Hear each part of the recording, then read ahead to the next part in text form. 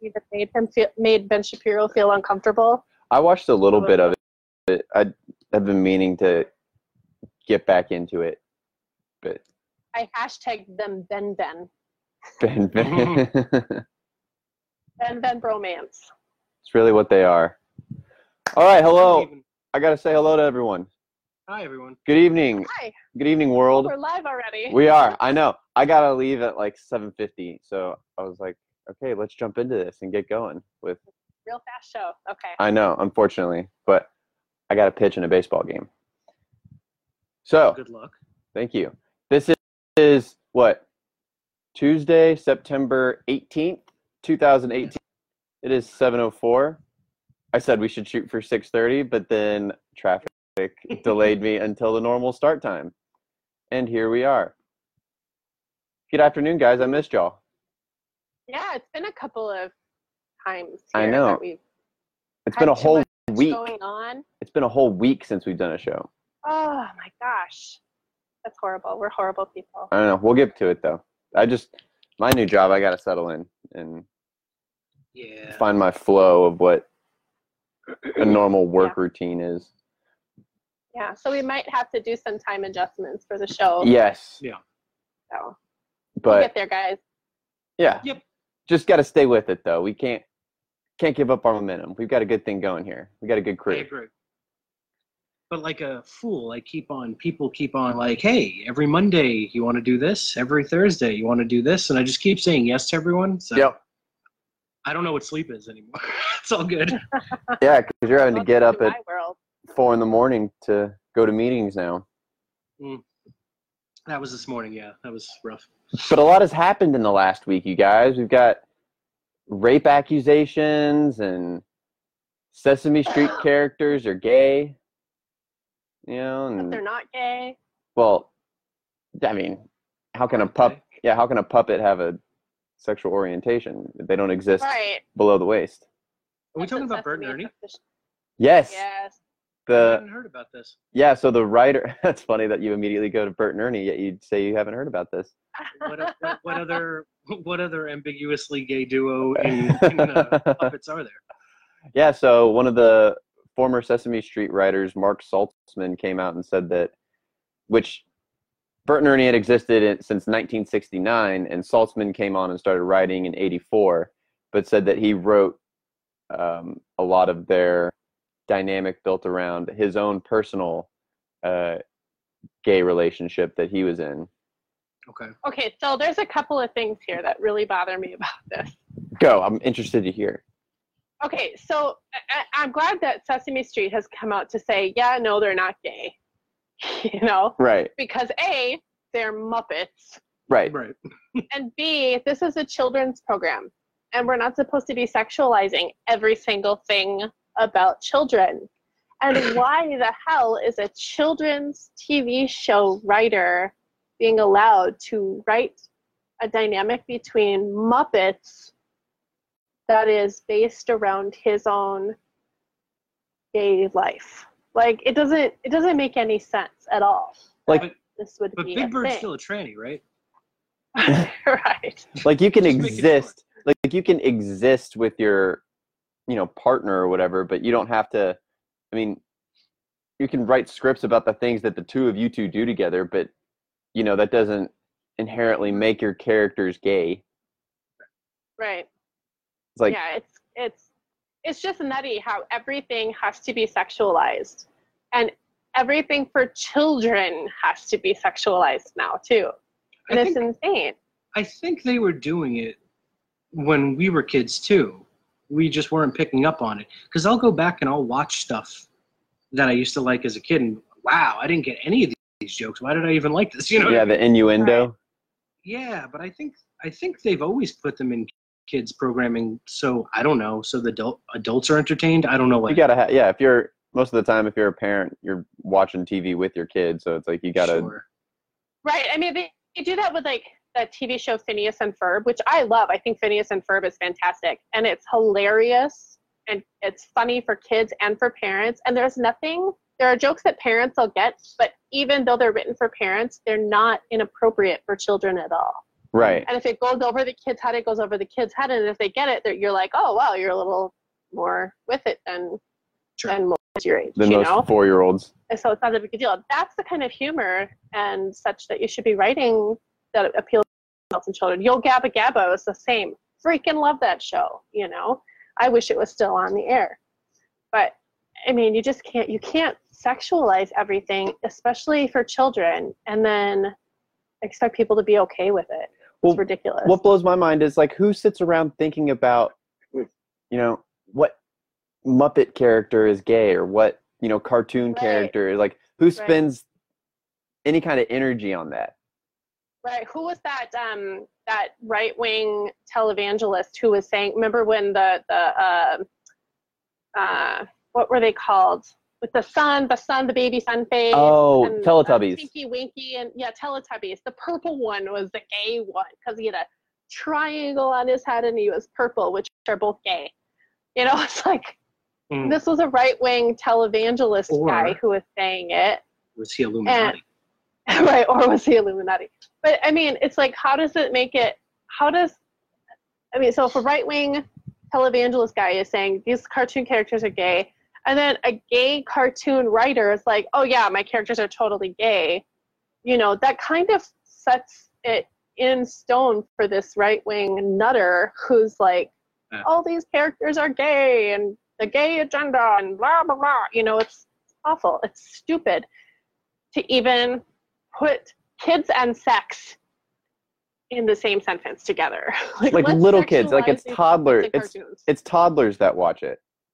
Yeah. Right. I used to think, like, you know, before I started working for who I do now, like I was way on the other side of, oh, there's no gay agenda. That's something that, you know, people just say because they're crazy and they don't have, you know, no one's trying to force people to be gay. No one's trying to push their lifestyle on other people. It's like, actually, no, that's pretty, like, I was pretty naive. Like, I was completely wrong on that. I think everybody is at first. I mean, when you first hear that, you're like, that's just silly.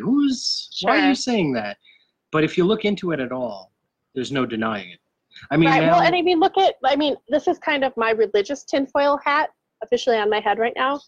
You know, in Revelation talks about the world order and the one world church. And a lot of people think that that's the Catholic Church. And it's not the Catholic Church. What I think it is, personally, is an idea. I think the idea is, or the ideology is the world church. And if you look at how so many Catholic sects are starting to embrace LGBT issues, even though they're not biblical at all.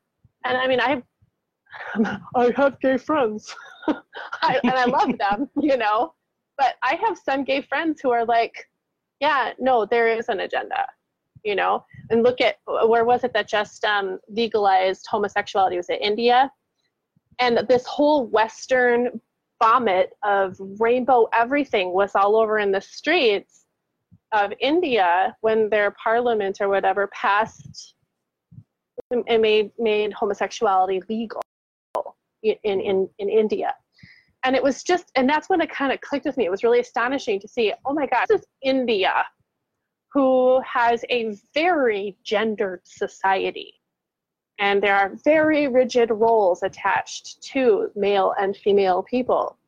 And the fact that this is being so embraced by people, all reaches, not even just the West, and it's not homosexuality that's being embraced, it's LGBT culture that's being embraced outside of the West, and it's entirely Western.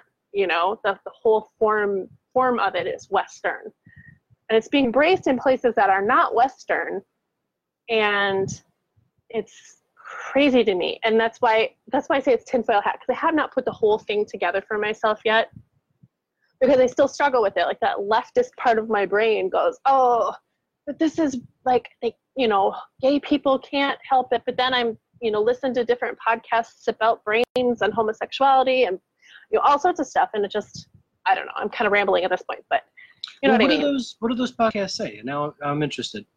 Well, I can link one. There's one on Relevant Radio that just, it was actually just last week. Relevant Radio is a Catholic radio station that's nationwide. You can find it on podcast or an app or if you've got a local station. But there was one last week on Drew Mariani's show, and they were talking about brain science and homosexuality and how much homosexuality is learned behavior and how much of it is actually inherent in brain chemistry, and how much of it has to do with not only learned behavior but environmental stressors, particularly between gay men and their mothers. It was really interesting, and I didn't get to listen to the whole thing, and I still haven't gotten a chance to pull up the podcast and listen to the whole thing, but I really want to because it's so fascinating to me. And I think it becomes even more fascinating because it's so prevalent now, and it's the whole representation thing that we've talked about before. Equal representation. Well, this group of people is not a large part of society. The majority of society is heterosexual people. Mm-hmm. The majority of culture is not LGBT in any country, in any culture. It's just not the majority, even close to the majority. So to have equal representation, what does that mean? And yes, everybody should be treated with human dignity. Like, I would never say that any person on this planet should be treated with human dignity, but like, we have to be able to ask these questions about the why and the reason, and why do you feel this way, and what makes you think what makes you think you're gay, or what do you think the root of this is, or what. And I still haven't been able to find it. There's a study too that has discussed the amount of occasions that boys who grow up to be gay men who have their first introduction to being gay was a predatory relationship. Yep. And that's been confirmed by gay friends of mine too, male gay friends of mine. Mm-hmm. So there's something to all of this, and to be able to put the pieces together and ask the questions without being labeled a bigot is really important, I think. And it all is part and parcel to, sexualizing children. I mean, we're sexualizing children with this kind of thing. And it's not to say, kids shouldn't know about, especially kids who live in same-sex parent households, that they shouldn't see that. It's not to say that at all. What it is to say is to ask the question why, and not pretend that everybody has to accept it or agree with it or anything. I mean, that's obviously not every case because, Sure, I'm not saying that at all. I don't know if you've heard Dave Rubin talk about his childhood, but he basically said, he grew up, as a masculine person, mm-hmm. playing sports and drinking with his buddies, yeah. and just one day he was like, hey, I like penis, and mm-hmm. it just kind of came out of nowhere, and there wasn't really any reason for it. That makes me curious, like, because he's obviously gay. He's not putting it on. He's not choosing to be. You know what I mean? So why is someone like Dave Rubin homosexual? You know what I mean? Right. Like that's the whole question. That's what, the question of just the philosophy, the brain science that's being done, all of it. And you can't ask the questions unless you're coming from a liberal position, right. And you have to be asking the right liberal questions. Right. And not the full breadth of the human understanding about that whole situation. It's fine. Let them be crazy. They're turning tangent. They're turning themselves moderate as they go. Like, Jamie Kilstein's moderate now. I mean, he was like the leftist person you could possibly be in the world, right? And now he's a moderate. So I just want to know, like, I want to see the Venn diagram of like the things that gay people have in common, like outspoken gay people have in common with vegans, like in this need to let everyone know that they're vegan, or that they need to let everyone know that they're gay. Like, that's like a huge part of their identity. Right. I wrote about that today, though. I was like just writing about the Bert and Ernie thing, and how one of the puppeteers for Sesame Street basically said, like, these guys are more than just like their sexuality. Like, there's more to human beings than their sexuality. There's like, the things they do in their day-to-day life that have nothing to do with what their orientation is, but yet for some reason a huge segment of the population that just has to lock in on who people sleep with. Right. Yeah, unbelievable to me. And that's all we ever really hear about is who is bedding down with whom. Yeah. It's crazy. Yeah, like, oh, this is the first gay person to do this, the first gay person to do that. And it's like, well, I mean, that's like, who cares? That's all they are? Who cares? Yeah, like, if anything, that's coming off as demeaning, saying that, you know, oh, well, a gay person could have never done something like this because they lack some sort of ability, or they, you know, because they're gay, they lack the ability to do this. Right. So I thought that was interesting. That was an excellent sort of point. On topic, I just heard today that the boy, the 12-year-old, 11-year-old, 12-year-old, I forget how old he was, boy that, what's his name, Kevin Spacey, abused. Oh. He came out as gay. And yeah, that's kind of like, I forget who was talking about it, but whoever it was saying, oh, like making a joke, like Kevin Spacey can sniff that shit out. And I'm thinking, no. Like, the kid probably wasn't on his way to being gay until that occurred. But like, I don't know. I'm not a scientist with that stuff. I'm certainly not an expert, but that just seems to make more sense to me, you know? It's bizarre, man. Kevin Spacey's a weird guy. Kind of going on to something that we didn't talk about before, but did you guys see that Chelsea Clinton, her comments in regards to abortion? I know you did, Tasha. I know you did. Yep. She basically said, vaguely familiar. She had said last week, I wrote about it, but she had said that returning to a time before v. Wade would be unchristian. Oh yeah. Yeah, right, because Christians love to just kill innocent babies. Because they wake up every morning and say, how many babies can we kill? Right. You know, never mind the verses about being formed in the womb or anything like that. Let's, you know, make this about something completely different. Yeah, no, that was totally insane. And I don't know why anybody's still listening to anybody with the last name Clinton. True. Because people want a first family. People want people want an American royal family. And they're as close, them and the Bushes are as close as we're going to get. We literally fought a war to not have that happen. But I just found it was interesting, like, her claiming to be, because in the interview she gave, she claimed that she was, you know, a religious person, which she very well may be. It's not the same, you know, God that's in the Bible, but I don't think she's aware of that. And it specifically talks about, like, how people are going to take bits and pieces of the Bible that fit what they want, and they're going to totally ignore other pieces in it just to suit their agenda. And that's that's exactly what she's doing by basically saying, oh, you know, this is a totally non-Christian thing to not let people abort their babies and not be supportive of it. Right. There's I'm looking it up right now, so I can quote it exactly, but in Exodus, it's the Hebrew midwives that disobeyed Pharaoh, and it gets used hang on, I gotta find it. The midwives disobeyed Pharaoh with regard to ending lives of babies, and the midwives and abortionists are quoting that as support for women who want to have abortions. Of course. And I'm like, wait a second, have you even read the whole thing? Because this is them disobeying an order from Pharaoh to kill babies. I think it's because they embrace the rebellious nature of it.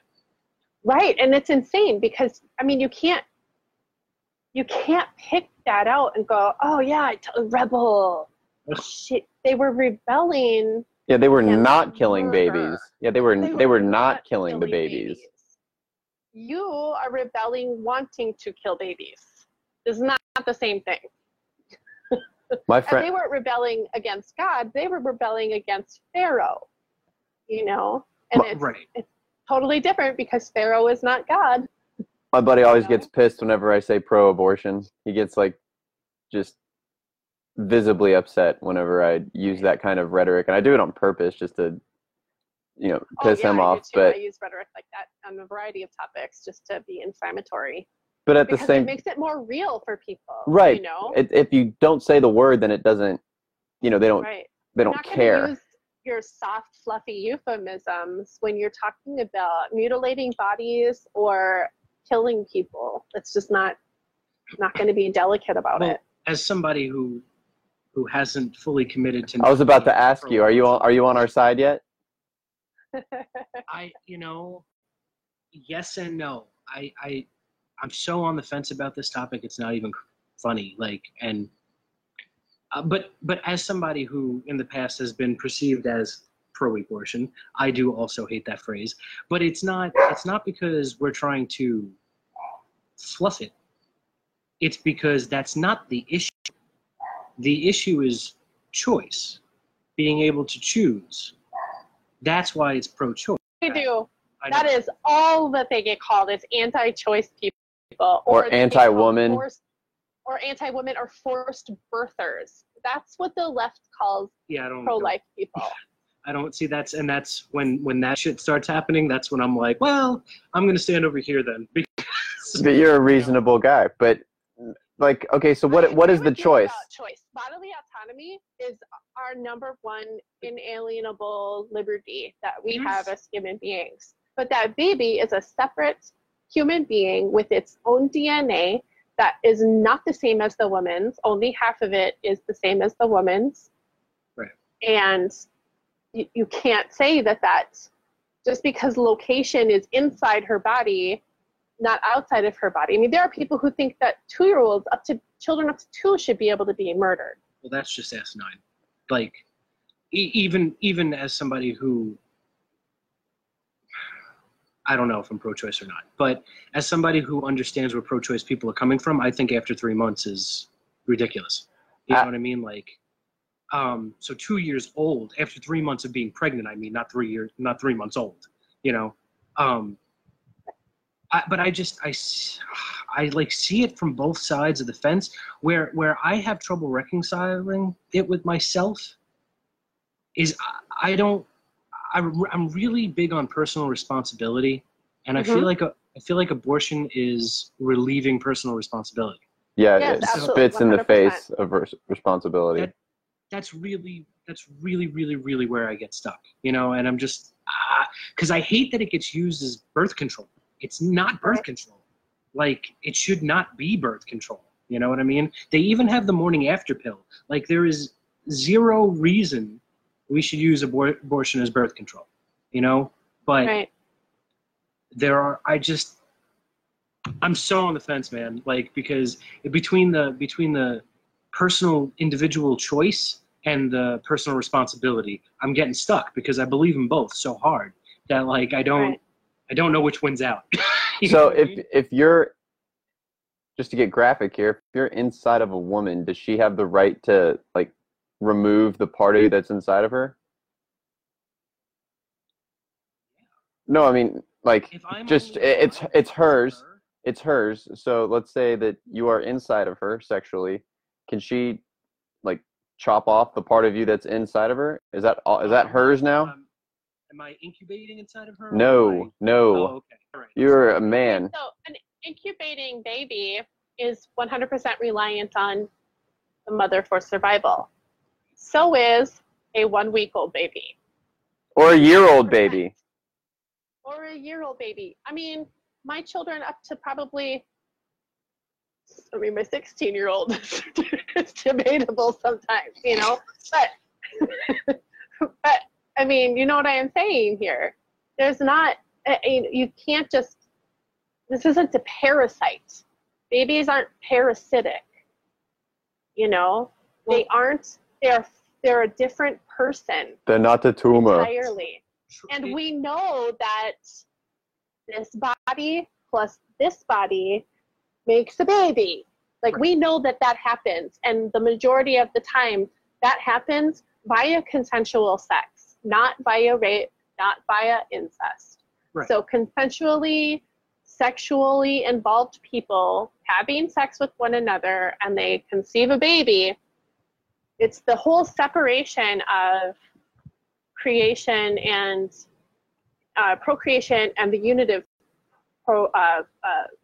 components of sex you can have unitive sex that's like, oh, this is so great, blah, blah, blah. Like, we love to do this because we love each other, or like, I'm totally bagging on one night stands and casual sex right now. I want you to know that. I think it's disgusting and morally depraved.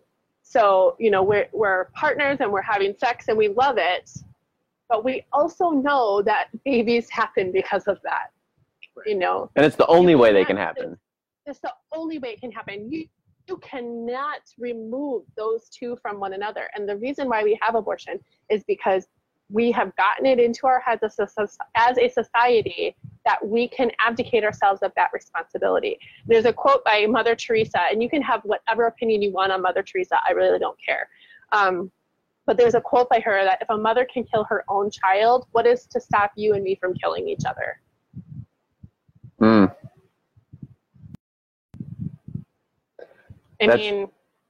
And we don't even like talking from the perspective of religion, like in regards to this, because we people, or you know, people that disagree with us don't share the same faith that we do. Sure.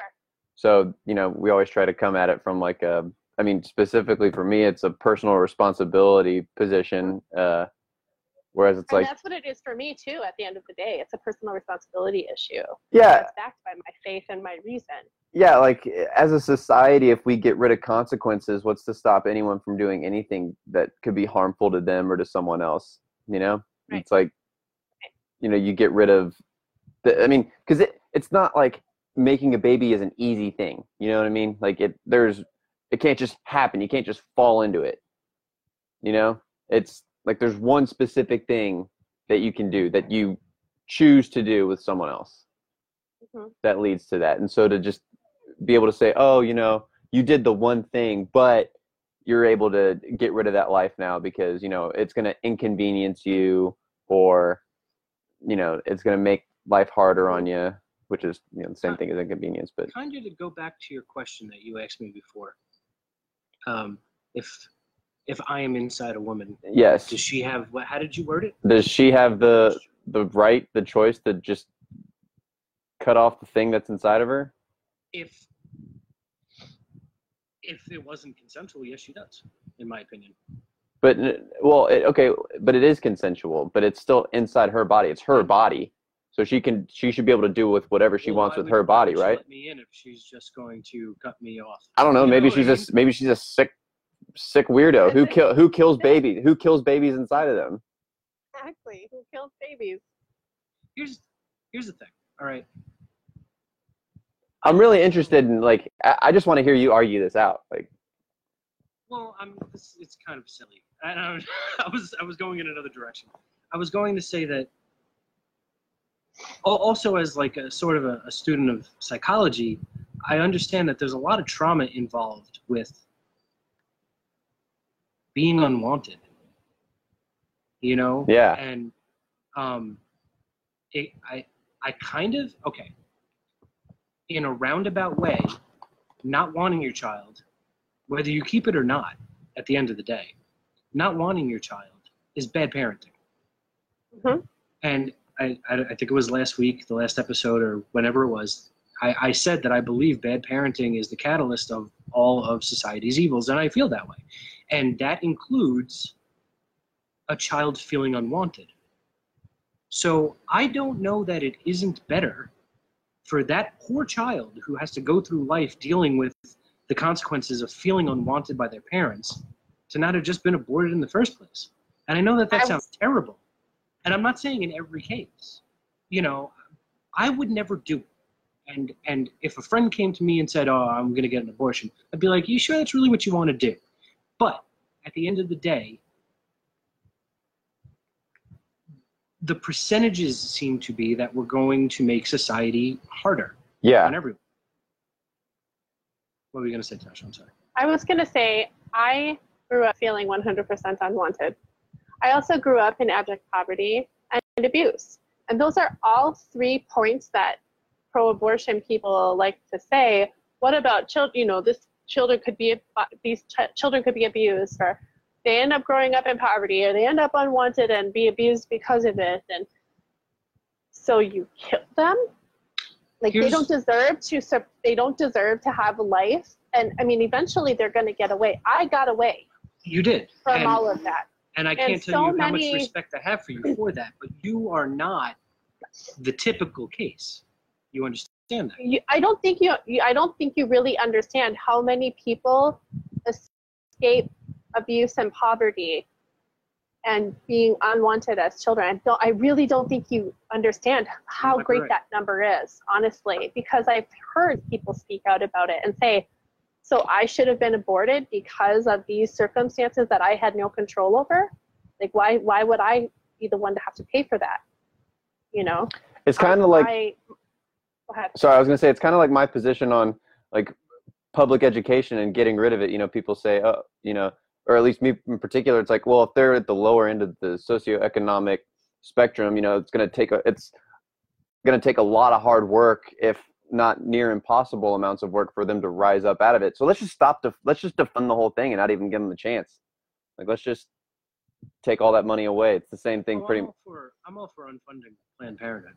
No, I'm not saying the issue of funding. I'm saying let's not even give these kids a chance to go to school, because they're just going to stay poor anyway. So like, we're just wasting money by doing that. I mean, why even give them the chance if most of them are going to stay poor? Well, now you sound like a liberal.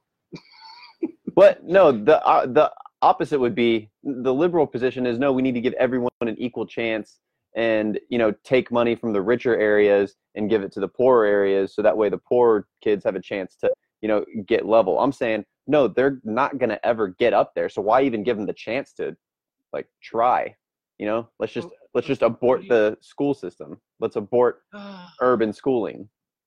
Again, I get where you're coming from, but it doesn't feel like the exact same issue. It just doesn't. It's not the same issue, but the argument around it's the same. It's a close approximation for a similarity. It's like, I get it. Of course, everyone has a chance. But what are the percentages of people who are starting behind the eight ball? What are the percentages of how many of them lead a productive life? I don't know. That's a good question. That is a good question. I don't know that it's necessarily been studied, but, you know, and it's obviously it's purely anecdotal. My story is anecdotal, but there are lots of anecdotals like my own that amount to some statistics. I'm sure somebody's got something out there somewhere. And maybe we're just biased because we weren't aborted. You know what? I'm gonna say I've got a friend who has twin babies, who she was wondering if she should not have her babies, you know, and I talked to her about it. I'm like, and we had this big long discussion, and she ended up having them, and they're beautiful, and she's happy that she had them, you know, and they're not wealthy, you know, they struggle, but those babies are loved. Right, and I was just going to say, she doesn't sound like someone who's treating her children as if they're unwanted. Sure, but not every poor kid is unwanted. I know that. You know, no, I understand that completely. But that's one of the reasons why the left is using this kid is going to be growing up in poverty. That's like the number one excuse they use. This woman is going to be, or these babies are going to be growing up in poverty. Well, maybe if their parents waited to have sex until they were married, or at least in a committed monogamous relationship, they wouldn't really have that concern, you know? I tell you what, as long as because the mother... go ahead. I was just going to say, as long as the mother loves the child, I have no issues with kids growing up in poverty. People grow up in poverty all the time. My mother grew up in abstract poverty. I mean, so, and she was kind of treated like she was unwanted, even though she was planned. Not important. But it's just the psychology that goes along with being unwanted, and this happens with adopted kids too. You know, they sometimes they get adopted, and they have great adoptive families, and they grow up with, you know, every chance to hit a home run in life that anyone could have. And even though they love their adopted parents, there's still that weight, you know, dragging their psyche down. Think my actual parents didn't want me, and it's harder for them. Oh, some of them. I don't want to generalize, but the percentages seem to be that most of them, it's harder for them. And, you know, I'm not saying life is hard. Of course. People, like, they have this idea that they can just skate through life without it being hard. Life is difficult. It is a challenge. You know, it's a Buddhist saying, I think, but all life is suffering. I don't believe that all life is suffering, but there is a great heaviness of suffering in being alive. Well, everyone who's alive suffers at some point. That's sure. True. And it's difficult. And some of us have it a little bit better than others, but that doesn't mean that it's not worth it. Mm-hmm. You know, and if you don't even give that baby the chance to make their life worth something, what kind of person are you? What does that say about you? I know. That you won't even give this person that you made this person, and you won't even give them a chance to become somebody great. Or not even somebody great, but somebody who has a chance at living. I don't even think about that. You doubt your own genetic code to survive. Right. Like, there's something really, like, deeply psychologically wrong with the idea that we can just kill off our offspring. And we want to wonder why the birth rates are declining in the West. That's largely why. Because we're killing our children. I feel like men are also losing. You know, they're becoming sterile. Oh yeah. We've read about that. We've talked about that a couple of times. I think we should save that actually for another show with a guest that we might be having. Yes. Oh yes. Mm-hmm. I know somebody who, and I don't want to name names. I don't want to blow up her spot, but I know somebody who got pregnant as a teenager, was the offspring of a teenage mother, has essentially been raising her mother since she was a preteen, because her mother is that immature, and still to this day she's just in and out of toxic relationships, and it's just whatever. And my friend got pregnant as a teenager because she had a one-night stand, because she was being raised poorly, and took that one-night stand sort of as a mechanism of defense or I should say security, when she was naturally insecure for the way she was being raised, or however you want to. Anyway, got pregnant and decided I literally am in no place, nor is my mother in any place, to take care of this child and keep it psychologically healthy. And I don't think she was this mature in thinking about it, but she did have an abortion, and she has grown up to become a very, very conservative person, and is still pro-choice, and still thinks she made the right decision, because she doesn't think she would have given that kid a great life. And so, I understand the arguments against it, but I also understand the arguments for it, in that, like, I'm taking my choice, and it wasn't like I don't want this thing inside of me. She would have loved it, I'm sure. But I'm taking this choice to not bring a kid into the agony that I'm dealing with, sort of type situation. So adoption's been around forever. Yeah, I think, yeah. And then I had that conversation with her, and I think that was just a psychological for her thing. Sure. Not psychological for her because that's a child. Right. Yeah. So killing it is better? Like, it's still a child.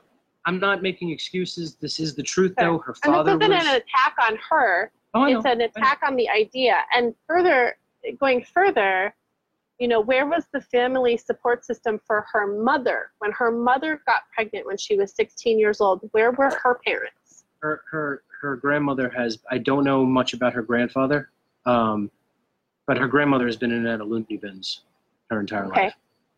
See, it's unfortunate. Yeah. We all have our struggles, though. I know. And maybe this baby would have been the one to break the cycle. You know, you never know who this person is going to be. And so I don't